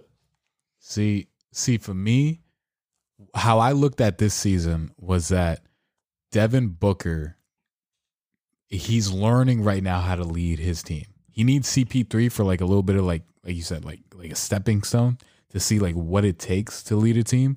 But I think for right now, most impactful is Trae Young because he is that stepping stone. He's the guy that Atlanta has built around. Devin Booker needs CP3 to get to the playoffs. Atlanta, they didn't need anyone. They just needed Trae Young to learn the game for one more year. He comes in, boom, gets him to the 5 seed. As of right now, Trae Young is easily more impactful. But in the future, I think once Booker, like, I'm not going to say he adjusts his game, but once he grows older and, understands like what it takes to lead a team, I think he's going to be light years ahead of Trae Young. No doubt about it. Light years. Wow. Light years. What do you think? I'm going to be honest, man. I don't think that's the this case playoffs. Trae Young is averaging 27.5 points per game, 10 assists per game, shooting 47% from the field and 36% from 3. Devin Booker averaging 25, 5 and 5, shooting 40% from the field, 26% from the 3. Both are facing what should be good defenses on paper. I think the Lakers have been a far superior defense than the Knicks have been in the playoffs, no doubt about it. Yeah. But I will say this, man. I think Trae Young is more impactful because he can he can give you the scoring Devin Booker can give you, albeit in different ways. Yeah. But he can also give you 10 assists a night. And last year in the 2nd season, he averaged 29 and 10 basically. And you know that he was first in most missed assists, which means that these should have been assists, but his players just missed shots. He's that good of a player. I think Devin Booker is a scorer. And then you'll probably mention, but Trae Young is not a defender. He can't play defense, whatever. So Devin Booker can't either. Devin Booker's defensive rating in this series against the Lakers has been one of the worst on the Suns. Yeah. So Trae Young, even though he can't play defense, he has an excuse. His size limits him. Devin Booker doesn't have an excuse. His effort limits him on that end. Yeah, and I think because of that, when you look at offense, you look at assists, points, I think Trae Young is more impactful than Devin Booker. And I'll take him moving forward as well, because I think as long as Trae Young is running the show and they have a competent head coach and like a Nate McMillan, they'll be a good team. But I think Devin Booker, I don't think he can run his own show. He had last year without CP3, he averaged like I think 26 or 28 points per game and had like 6 to 7 assists per game. Yeah. So he showed his prowess as a playmaker, but I think those assists were more based off like driving and kicking out than actually, making these ridiculous magician passes that Trae Young makes. So I would take Trae Young all day. That's my guy, Trae Young. I agree. I agree. I think now and in the long run, I'm taking Trae Young. Like Joel said, you have a guy any given night that can give you 30 points. You got a guy who can give you 10 assists. I mean, he makes players like John Collins and Clint Capella lob threats better than what they would be without a traditional point guard. I mean, I remember when Clint Capella actually got traded to the Hawks. I remember you were one of the first people that said that Trae Young is one of the best lob throwers in the league, and you know how much that benefits Clint Capella's game. So Trae Young runs the team tremendously. He's a great passer. I'm talking about like I've seen some of the best dimes of the season towards him threading the needle behind the back, perfect lob passes, full court passes. And then on top of that, he can really score with the best of them. I mean, we're talking about a Knicks team that was top 2 in defense all year. I think he's had like 3 games where he had over 30 plus, couple 14, 15 assist games. You know, like with Devin Booker, you know what you're going to get. Devin Booker is a great scorer. He has a lot in his bag. He can score very well. I do think his leadership needs to get better, and I just don't see him being the playmaker that Trae Young is. He'll never be that. And it's just like, I think people were saying Trae Young didn't play winning basketball. I know there's a bunch of people that had that theory on his game, but I just can't see how that's true when you got people like John Collins, Clint Capella, all these guys being the most efficient that they've probably been in their entire career. Like, I think if John Collins goes to another team with a point guard that's not as good at setting him up, I think you're going to see his numbers and his efficiency dip. So I think Trae Young, just giving out the fact that he can score very well, he can give you 25 to 30 a night, and he makes players better, and he can pass the ball well. He's the most important player for his team. Devin Booker is not that, because if I'm not mistaken, I even said it, if Chris Paul was not present in this series, they're not winning. Nope. They're not Not winning. even. I don't think they're winning more than a game. They're not winning. So Chris Paul playing definitely helped them out. But, I mean, me now in the edge in the future, I'm just going to give to Trae Young just because his playmaking ability and making players better is just tremendous. I think he's one of the best passers in the league. And then you got a guy any given night who can shoot the 3 ball, can drive inside, has a nice floater, can score. Steph Curry range. Yeah. Not as good as a shooter, but... Yeah, not as good. But he's not as good. You know, he's not as efficient. He's definitely cut from that cloth, though. Yeah. So... Yeah, if he starts hitting that at a more consistent rate, now we're looking at something scary. Yeah, so I think... Oh, and we forgot to mention the fact that Trae Young's actually really clutch, too. Trae Young hits a lot of clutch. Devin Booker's clutch in his own... clutch, too. Booker's clutch in his own regard, but you got to add into the fact that Trae Young is also very clutch, too. So it'll be an interesting thing to see. They're both young players just to see down the line. But if I had to say who's going to be more impactful and who's just going to have the better overall career, right now I would say Trae Young. You know, outside of Trae Young and his obviously insane basketball ability, I think his mindset is something that puts the edge over Devin Booker too. You know, when you look at Trae Young, Knicks fans saying F you to you, and now you hit a game winner, you tell the crowd it's quiet in here, you shut them up. Then for the entire series, we'll see you back in the A. Yeah. You win 2 of those games.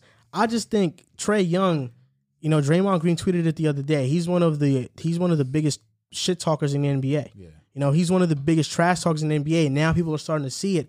And I think Trae Young is that guy that, look, he's going to talk to you. He's not rattled by anything. He has this type of mindset. He has a chip on his shoulder. I don't know if that's Devin Booker. You know, he's a guy who was crying when he got double teamed in the pickup game. I remember that. So I don't know if he has that type of mindset that, you know, Trae Young has. Obviously, people are going to come with rebuttals about like, yo, Devin Booker, you're not supposed to double team in pickup games, whatever. I don't really care. But at the end of the day, I think that Trae Young, just what I've seen from him, his mindset, how he talks, how he trash talks, I just give him in the mindset category over Devin Booker as well. Yeah. I was looking at that and I was thinking like, bro, Trae Young and his confidence right now is like so like I like what you said. It puts him ahead of a lot of people, and I think that's it. Because, bro, you hit a game winner at the Garden in your first ever playoff game, bro. Like, that's crazy. Bro, that's nuts, bro. And then, I mean, yeah, you take that and then you win you defend home court. And, I mean, if he closes out the series in MSG, and if he can manage to lead the Hawks to steal a game against Philly, bro, like, next year, Trae Young, now that his confidence is, like super up there, I think it's, like, so raps for the team. But, like, confidence also, like, comes with, like, is a double-edged sword. So, like, if he takes advantage of, like, if he doesn't help his game out from 3 and he keeps putting up, like, those 40, plus range shots and he's not hitting them consistently, then that can hurt him. But, I mean, like, game plan-wise, like, his mindset going into next season is going to be, like, so creepy. Like, he's going to be one of the best players to watch. You can't game plan for him either. He's just too talented of a passer, too talented of a scorer. I think that he'll really struggle against Philly in round 2. You know what's crazy? I think they could take a game or 2 against Philly. I really do, just because they have a lot of firepower on offense. Defensively, they're not gonna really match Philly because nobody can stop Joel Embiid. But the Hawks have a lot of scoring options. You got Gallinari, you got Bogdanovich, you got John Collins, Clint Capella could come in and score. DeAndre Hunter, Kevin Huerter. Yeah. This is a good, this is a very good scoring team. So don't be Lou Will. Don't be surprised if they take a game or two out of Philly, because I just think their offense is just that talented. Yeah, that's true. But I just feel Ben Simmons can lock them. Not Ben, but like Thibault, Ben, Green. It's gonna be way tougher. I've been looking at Ben Simmons. It's like if Ben Simmons can lock up Trey, is raps, bro. Yeah, they're not. That's raps. Like, I think they're gonna send doubles at Trey, and it's gonna be much better in terms of. I mean, they're gonna be great communicating at rotating. And I really do think that Trae Young may have a really bad series. Like we may forget about this series because of how bad he might have it next year. We'll see. But if you throw the double team at Trae, that might kill you too, because you're talking about Gallinari. That's true. Where there, he's gonna make the right pass. You can't really game plan for Trae Young, bro. He's just too much of a great passer for that. That's true, but I think it's the same thing with John Morant, because John Morant right now has been going off beast because they haven't been doubling him. Beast. Oh, once these young players start getting that James Harden treatment, Steph Curry, that that Luka treatment, they started to double him as well. Now it's going to be a different story. Imagine how they were doubling James Harden the second he walked up half court in Houston. Like the second he got past half court, they just blitzed him. Raps. Yeah, that's how the Pelicans beat Portland that one series. Drew Holiday did a phenomenal job one-on-one. Blitzing Dame. But Dame even said they started blitzing me, and I've never seen a defense like that, so it caught me so off guard. So yeah, Trae Young, John Morant, they're bound to have a series. I think Trae Young more so because Ja can't really shoot, at least consistently right now. Trae Young, he has that range, so if they start doing that to him, he might really have a bad series, And I can really see it happen. The Knicks should have been doing it, but obviously they didn't have it. You got to worry about Ben Simmons too. I mean, I think he's a menace, bro. On defense, it's crazy. He can guard like every position really well. So it's going to be tough for Trae Young. We'll learn a lot about Trae Young this season in the next series when they play Philly. Yeah, no doubt about it. And the Suns right now, Devin Booker's team, they are playing currently, not right now at this moment, but they are playing in a series. And right now the series is split 2-2. It's tied, obviously. And Anthony Davis just got injured. He has been ruled out for Game 5. It is a groin strain, I believe, and that's not an injury that you can just heal back from. It's going to take him a while. I mean, quick question. I mean, do you guys think that the Phoenix Suns have a chance to win this series, or are you still going with LeBron James? I've said it from the beginning. This is going to be my favorite series to watch. This one's def going to 7. It sucks that CP3 was hurt for games 2 and 3, or at least he wasn't 100%, because that really took away from like the entertainment value. But I've always said it, this Suns could definitely walk out this series. And not to mention, they played like respectively well. I mean, obviously it was blowout losses, but they played pretty well against the Lakers, even with CP3, missing a little bit of time. So I definitely think now that AD's out, he's gonna, I think the Suns are definitely gonna take Game 5. Braun is going to have to do what Braun does and take Game 6. But, I mean, the Suns are so good, man. Like, they're such a scary team. And now that you throw, like, CP3 in the mix, one of the best playmaker in the league, it's nuts. I mean, Mikal Bridges and Devin Booker on the wings is so great. And Mikal Bridges is such a menace on defense, too. I mean, that's his game. So that's where it's at. But we have to talk about DeAndre Ayton, who's been babying 80 like in the paint. And Drummond. Mostly Drummond, though. Drummond's been getting that work. But, I mean, DeAndre Ayton has been like, I never would have expected this from him, because I figured he'd just be, a come and go guy. For him to be dropping like the numbers he is, it's insane. So for the Suns, I think that's it. Like, do I think they could have won the series?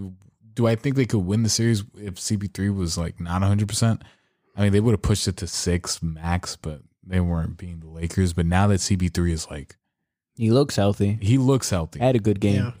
So I think that's where that's at. Suns could definitely push this. I think the 2018 draft class is going to go down as one of the best of all time. It's pretty crazy that, DeAndre Ayton getting selected with the number 1 pick over Luka. even though he got and Trey, even though he got selected over those guys, it wasn't a bad pick. It wasn't. You look at the Mavs trade with the Hawks. Luka should have been a Hawk right now. Even though they got Trey, that wasn't a bad trade because you still got Trey. Yeah. And then MPJ going to Denver in that same draft. That draft was absolutely loaded. But yeah, DeAndre Ayton has been huge, but I do think that they'll put in Marc Gasol more. I think that when he's been in the game, he's made a bigger impact than Drummond because he's a much better defender. And he has better awareness on defense, and he can stretch out the floor on offense because he can hit a three. And KCP, I think him missing game 4 was huge for them. Yeah. I think he was Devin Booker's primary defender, so losing him obviously is huge. I know the Suns are great. I know they're a great team. If they were facing anybody but the Lakers, I would have had them going to the WCF and losing to the Lakers. Mm-hmm. But personally for me, I just don't see the Lakers losing. I don't think that LeBron is going to lose in the first round. If he does, so be it. I'm going to go out swinging, betting on LeBron. I don't care. I just don't see LeBron losing. He's only been shooting 17 shots per game, averaging 21 points per game. I think he's going to start shooting 20 to 25 shots. You're going to start seeing him average 30 to 40 points now that AD is out.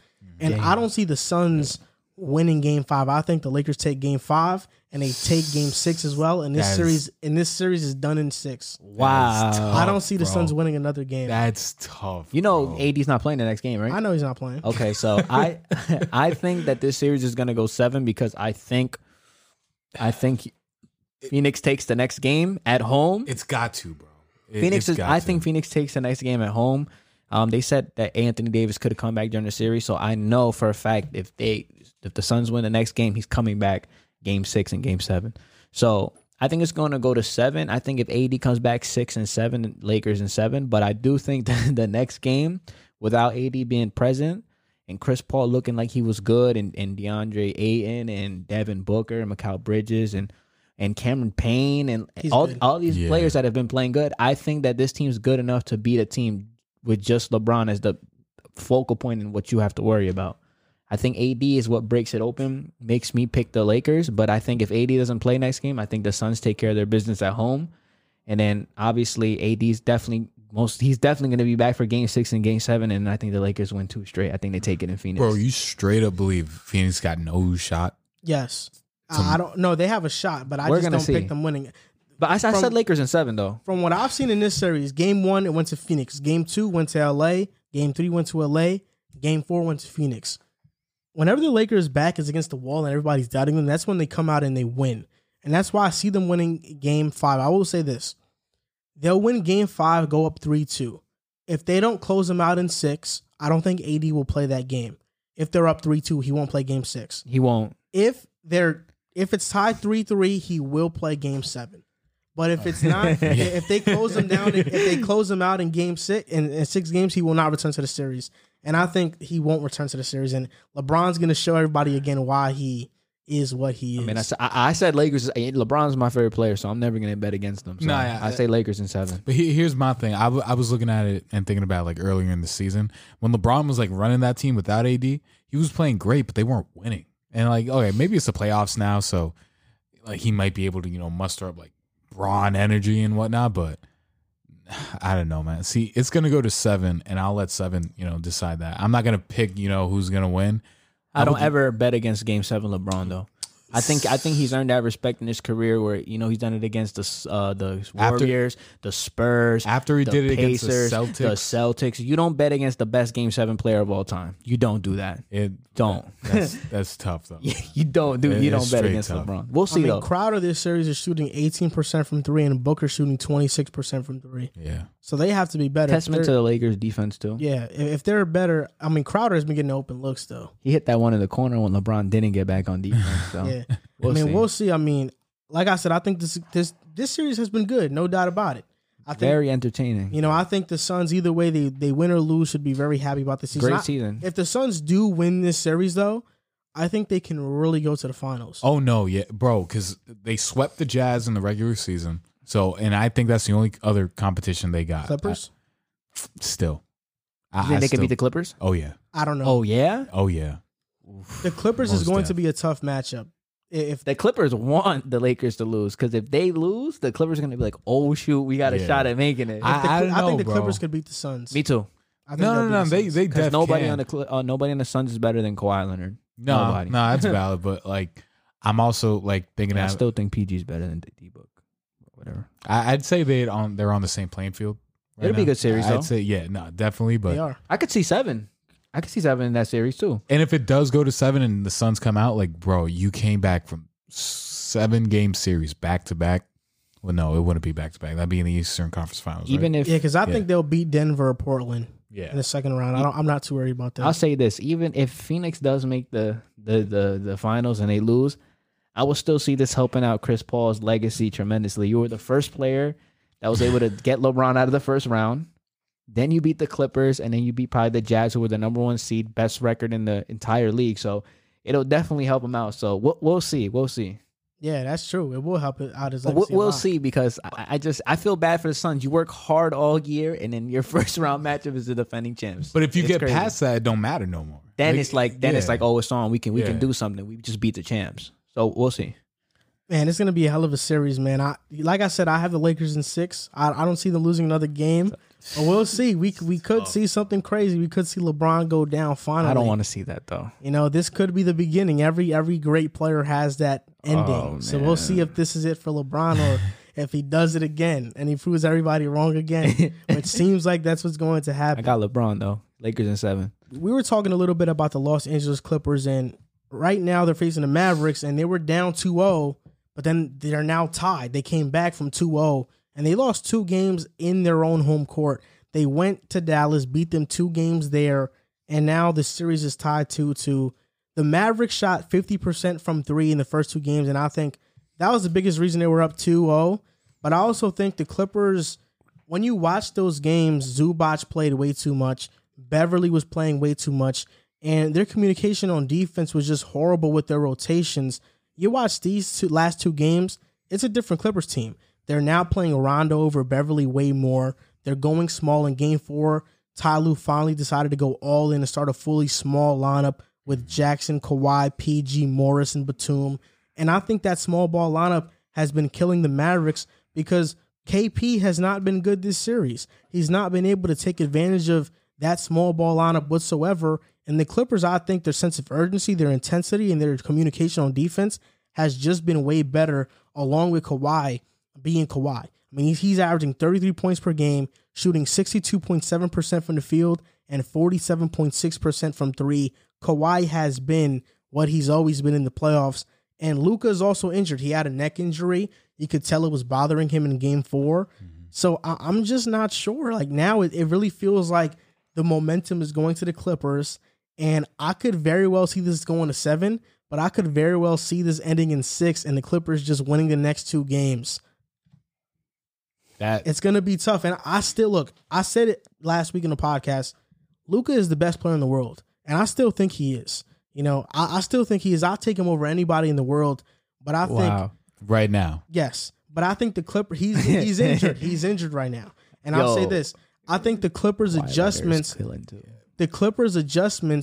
is the reason why they haven't they have been beating the Mavericks so far, and they came back against them. I think they've really made the right adjustments. Tyronn Lue showing everybody it wasn't just LeBron. You know, I could coach.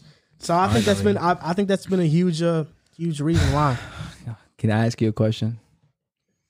You've been watching this series. Do you really think Luka's better than Kawhi in this series? I do think he is. By how much would you say? Not much. Not much? Not much. Because I think the way Kawhi Leonard's playing is kind of going a little under the radar. He's been playing great. Because, you're saying Luka's the best player in the world, but I think Kawhi Leonard in this series has been every bit as good as him. And he hasn't had one bad game yet either. It's very close. I agree. But I also think that Luka, his playmaking prowess is just above and beyond Kawhi. And I think that Kawhi's defensive prowess is above and beyond Luka's as well. But I'll be honest, I think game 1 and game 2, Kawhi wasn't good on defense. He's turned it on now. Yeah, but he's not guarding Luka though. He's not, because you have to conserve your energy. Luka dribbles the hell out of the ball, a lot of step backs, a lot of pick and rolls. It's tiring guarding somebody like that. But I mean, I'm not gonna knock your take saying Luka's the best in the world. I just think Kawhi Leonard has been every bit as good as them. I think momentum is really big in basketball, and I think that the Clippers just went to Dallas and took 2 Dallas home games away from Dallas. So now home court is back towards the Clippers side. Yeah. They get a game back in LA. They're feeling good. I agree with Joel. I think this is over in 6. I think Luka's neck and on shoulder or arm injury is going to limit him. And if he's limited, I don't count on Kristaps Porzingis or Tim Hardaway or Maxi Kleber to step up in the place of Luka Doncic because he's the one that makes it go for them. He sets them up. You know what I mean? So I agree with Joel. I think this series over in 6. I think the Clippers are feeling good right now. They just said we were down in a 2-0 series. We just came to Dallas, took 2 games from them. Now we're going back to LA. You got Paul George playing really well. You got Kawhi Leonard playing every bit as good as Luka Doncic, who he said he believes he's the best player in the world. And then you got people like Rajon Rondo, Reggie Jackson, Nicholas Batum, who fit the lineup, who fit the scheme better, contributing. And they have momentum on their side. I agree with Joel. I'm going to take the Clippers in 6. I just think they have too much momentum and too much is clicking right now. And they dug themselves out of a 2-0 hold, which is very hard to do. No, yeah. You got to give them their credit for that because that's hard as hell, especially against, you're calling him the best player in the world. That ain't easy. So I'll give him that credit for that. In terms of the long term, I really don't know if it'll be that easy for either team. A report came out today that Luka's neck is already significantly better, according to him. So it's obviously not 100%. So I don't know how bad it's going to affect them. But I think this is another series that will go into 7. I think from now on, each team is going to defend home court. So LA is going to win 5. Luka and Mavs are going to win 6. Game 7, I'll give that to the Clippers just because they're more experienced. There's more experience. There's so much more on the table for them and so much more at stake. Yeah, because bro, I've been saying it. If LA loses this series, they got to blow everything up. They got to just I don't know if they want to completely start new, but maybe Kawhi might go. PG might go. You might want to keep Zubac and Reggie and Jackson, but I really don't know what'll happen to the Clippers if they lose this series. I firmly believe they just gotta blow the whole thing up and see what you can fix. For their sake, and I think for the sake of basketball history, I would really hate if that were to happen because I think just when we're talking about the history of basketball, 2 of the best, if not the 2 best 2-way players in the NBA coming together and not being able to even get to a conference finals is going to be really just wow, how did that happen? Especially last year, I think they had the best roster in the league. And they couldn't get to the conference finals. They blew a 3-1 lead versus Denver. They definitely had the deepest roster last year. I'd still be down to see a Lakers versus Clippers. Yeah, and I think that's finals. What we've been waiting for. That we've been waiting for. I definitely want to see that. I think the Clippers have kind of gone under the radar this year because of last year. But I think them playing the Lakers, the ratings, everything would be right back to normal. Everybody would be like, we finally got that LA versus LA matchup that we've been dying for. We got robbed of last year. So. Yeah, I think if the Clippers win this series, I think they're going to take care of whoever they play in the second round, hopefully, and they'll be in the Western Conference Finals, hopefully playing the Los Angeles Lakers because the way that the NBA and everybody amped up that LA versus LA matchup for it not to happen, we need it to happen this year. We need those 2 in the Western Conference Finals to battle it out. I agree, and I want it to happen most definitely. Let's not forget that the Clippers also have had one of the best 3-point shooting seasons as a team this season. Yeah. So that's another aspect to talk about and how it hasn't really shown up as much in the playoffs when you really should. So I like that. I've always been a big fan of PG. There was a point where he was my favorite player in the league and he got injured and he's still not the PG of the past, but he's still a great playmaker, great defender, and great 3-point shooter as well. So I'd like that, but I really don't think because I always look back and think about Kawhi. If there's going to be someone who's going to want to leave, it's going to be Kawhi. Yeah. I think PG will be more inclined to, PG is locked through 2024. They signed him on purpose for this, just he's in case. Locked in. just in case this would happen. So like if Kawhi Leonard's going down and the Clippers going down, Paul George, you coming down with us. Yeah. That's basically what they're saying. I think they did that because now if Kawhi leaves, Paul George can get traded for something. Yeah, he will, and they can get some value back. Yeah, something, which I think would be huge for them. Smart move. But as much as I love Luka and the Mavs, I just for the history's sake of basketball, nice. I just think that the Clippers going down would be so disappointing. And I'll say this too. I think the report came out that Luka's neck was fine or whatever, or it's feeling better. Yeah, he says it's fine. Yeah. But you can't really go off I'll be honest with you guys. If they are losing in game 5 and it looks like they're about to lose, you're going to see Luka holding up his neck, acting like he's grimacing. And I'm not saying that he's lying about the pain, but I'm just saying Luka to this point has been a guy who complains to refs all the time. Yeah, he's always looking for fouls. Yeah, he's the biggest complainer in the league. Yeah, and I guarantee you, just for the optics of the first round loss to look better, he's gonna look like he was, the pain was unbearable. Yeah. So if he loses, it's like, okay, I was like severely injured. It's just funny. He complains for a lot of fouls, but when he gets to the free throw line, he can't even make them. He's shooting like 48% from the free throw line. So I mean, he can't make them at all. We'll see. I mean, like I said, like I got just like pretty much. That's been LeBron's downfall. So crazy free throw shooting, but we'll see. I think Clippers win the next 2. I think they win this series, whether it be in 6 or 7. I would want them to win the series just because I want an LA versus LA matchup down the road. Because I always think, like, except for game 1, I really never expected. I don't think the Clippers should have lost both games in LA. They should have robbed it. Not even robbed. They should have taken at least one. I think it was game 2. They'd be up 3-1 now if they did. That's why I think home court in this series doesn't matter. I'll be perfectly honest. I'm not anymore. I mean, it's over now. Yeah. But I think it really doesn't matter, because one, I don't know how passionate Mavericks fans get. Personally, I really don't know. Somebody they got a nice fan base, but I know for a fact Clippers fans don't get passionate. Oh no, I can just tell there's Steve Ballmer's the most passionate person in the building every time he's at the game. I can tell there's no home court advantage with the Clippers there. It's all people who's just too late to the Laker train. Exactly, that's pretty much what it is. This last topic we're going to talk about has nothing to do with the playoffs, but it has something to do with recent news in the NBA, and that's surrounding Stan Van Gundy and the New Orleans Pelicans, whatever you want to call it. Mm-hmm. And there was a report that came out that said the players on the Pelicans roster are not vibing with Stan Van Gundy.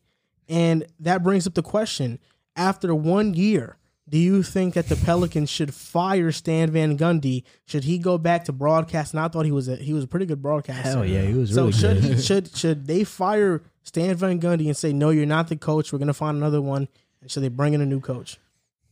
I'm going to go out and say that when, that coaching hunt started, the first person I was looking for New Orleans to sign, because you're looking at New Orleans, they have one of the best young rosters on teams. You just got Zion Williamson, who's, he's hungry. He was injured for the majority of his rookie year. He's hungry. He wants to get better. You had that with most improved player, Brandon Ingram, Lonzo, and so many other great players. Give a guy who already has experience putting guys in that and give him Kenny Atkinson. I thought Kenny Atkinson was going to be the perfect fit for New Orleans. That's just straight up, because you see what he did with D'Lo. D'Lo was struggling to find, like that all-star kind of season. You give him 2 years with Kenny Atkinson, and boom, he becomes an all-star. Same thing with Joe Harris, Karis LeVert, Jared Allen. He did it for all 4 of those guys, and look at what they're doing right now. If you okay, I don't know if firing Stan Van Gundy is like the answer. Maybe give him 1 more year, but like you said, the players have already said themselves, and typically after players go out and say stuff like that out there, it's kind of raps already. Yeah. Like once the media gets a hold of it, it might be a rap. But Kenny Atkinson, I think he's with the Clippers right now. I'm not too sure. He's an assistant. He's an assistant for the Clippers. Yeah, he is. Bro, I think Damn. No, but yeah, I think Kenny Atkinson would be perfect. You help develop Zion. You can argue Brandon Ingram's already developed, but you can help them out too. And Lonzo is in desperate need of a Kenny Atkinson, if you ask me. So, yeah. What do you think? Or you want me to go? I'll be honest, man. I think I think it's over. it's self-explanatory. I think they should fire Stan Van Gundy, but I'll be honest, I don't think he is the main problem with the Pelicans. I think it's David Griffin. I think the GM. His moves have made me question whether he knows basketball. And the reason why is because you have Zion, who is basically a freight train, can handle the ball, can get to the basket at any time he wants, but who's also like a small ball 5. Like, if we're being honest, like, you could put him in that small ball 5 role and he would thrive. And you go out and you trade for Steven Adams. Yeah. And you extend Steven Adams as well. You go out and get Eric Bledsoe. You trade like Bledsoe. I understand they give you a haul of picks, but I think the dumbest decision the Pelicans made wasn't trading for Bledsoe. Because if you remember, the original trade was George Hill and Bledsoe. And they kept Bledsoe instead of the 40% 3-point shooter in George Hill, who can defend as well. Yeah. So you kept the worst fit of the two by keeping Bledsoe. We know now that Bledsoe honestly is not a player that has any trade value of significance. At least you're not going to get anything from him. Not. And if you want to get Steven Adams, okay, that's fine. But at least don't extend the guy, because he doesn't fit the modern NBA. I play 2K a lot to, tinker with lineups and try to see what's the best fit for players. If it was me, I would do whatever it takes to get a Miles Turner, to get a stretch 5 and who could play defense as well next to Zion. Then you have Brandon Ingram. They could have kept George Hill, had him instead of Bledsoe, who could space out the floor. Lonzo has been good at that too. So I'd go with this. So I'd have a lineup of Lonzo, Williamson, Ingram, Miles Turner, and that 2 spot is questionable, but it could be Josh Hart or anybody else. That 2 spot, you just need a knockdown shooter. That's really what you need right there. Or like a 3-and-D guy, like a Danny Green would be perfect there. All right. Yeah. I mean, I agree. It sucks that he's only had 1 year. It's been a lot of up and downs, but if I'm not mistaken, I think the Pelicans blew the most fourth quarter leads in the NBA, right?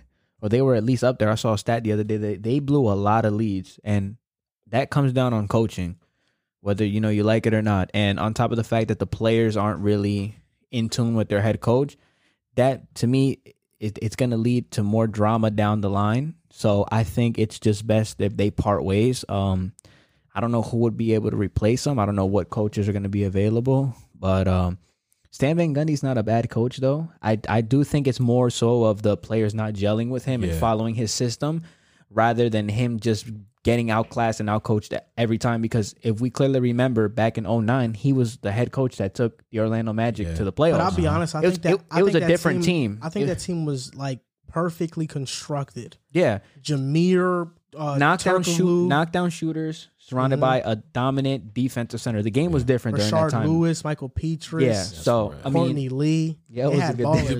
That was a good team. Bro, you said Hito Turkoglu. I was like, yo. Turkoglu had a good year that year with them. That whole team, Jameer Nelson, Rashard Lewis made the All-Star team. You got Dwight Howard, Defensive Player of the Year, top 3 in MVP race. So, I mean, I'm just going to go more so just off the fact that report is like the players aren't gelling with their head coach. And we know if there's a problem between players and head coaches, if the team does bad, it always falls on the head coach. Mm-hmm. And if I'm David Griffin, you've made enough mistakes to not make another one and get a coach that doesn't vibe with your younger players. Because then that's just only going to drive them away. They're going to want to leave. They're going to want to get traded. So I think just off that report, I think you got to fire the guy. I think you got to move on just because you don't want any lingering problems. Yeah. More so down the road, and that's just going to mess up the development and then either jeopardize Zion Williamson, Brandon Ingram, any one of those young building blocks to go. And if it doesn't get fixed later on, like people are going to be looking back at that, like, oh, last season players were saying they didn't like him, and they should have listened to the players. Yeah, I mean, we all know coach goes first before players. As long as this roster stays intact and they don't make any moves, they'll disappoint next year as well. Yeah, and then Stan Van Gundy, if anything, he's not going to get fired this year. He's going to get fired next year. Yeah. So, and then where do the Pelicans go from there? It's all about trading Zion to the Knicks at that point and letting the Knicks get Zion, so we have a superstar player finally. Better than Randle? Yeah, exactly. Said, yeah. No doubt. So no doubt. That's what I think probably would happen. But I think David Griffin has to be better. You have to surround Zion with players that fit 3-and-D shooters, for sure. Space out the floor, because Zion is going to get to the basket every single time.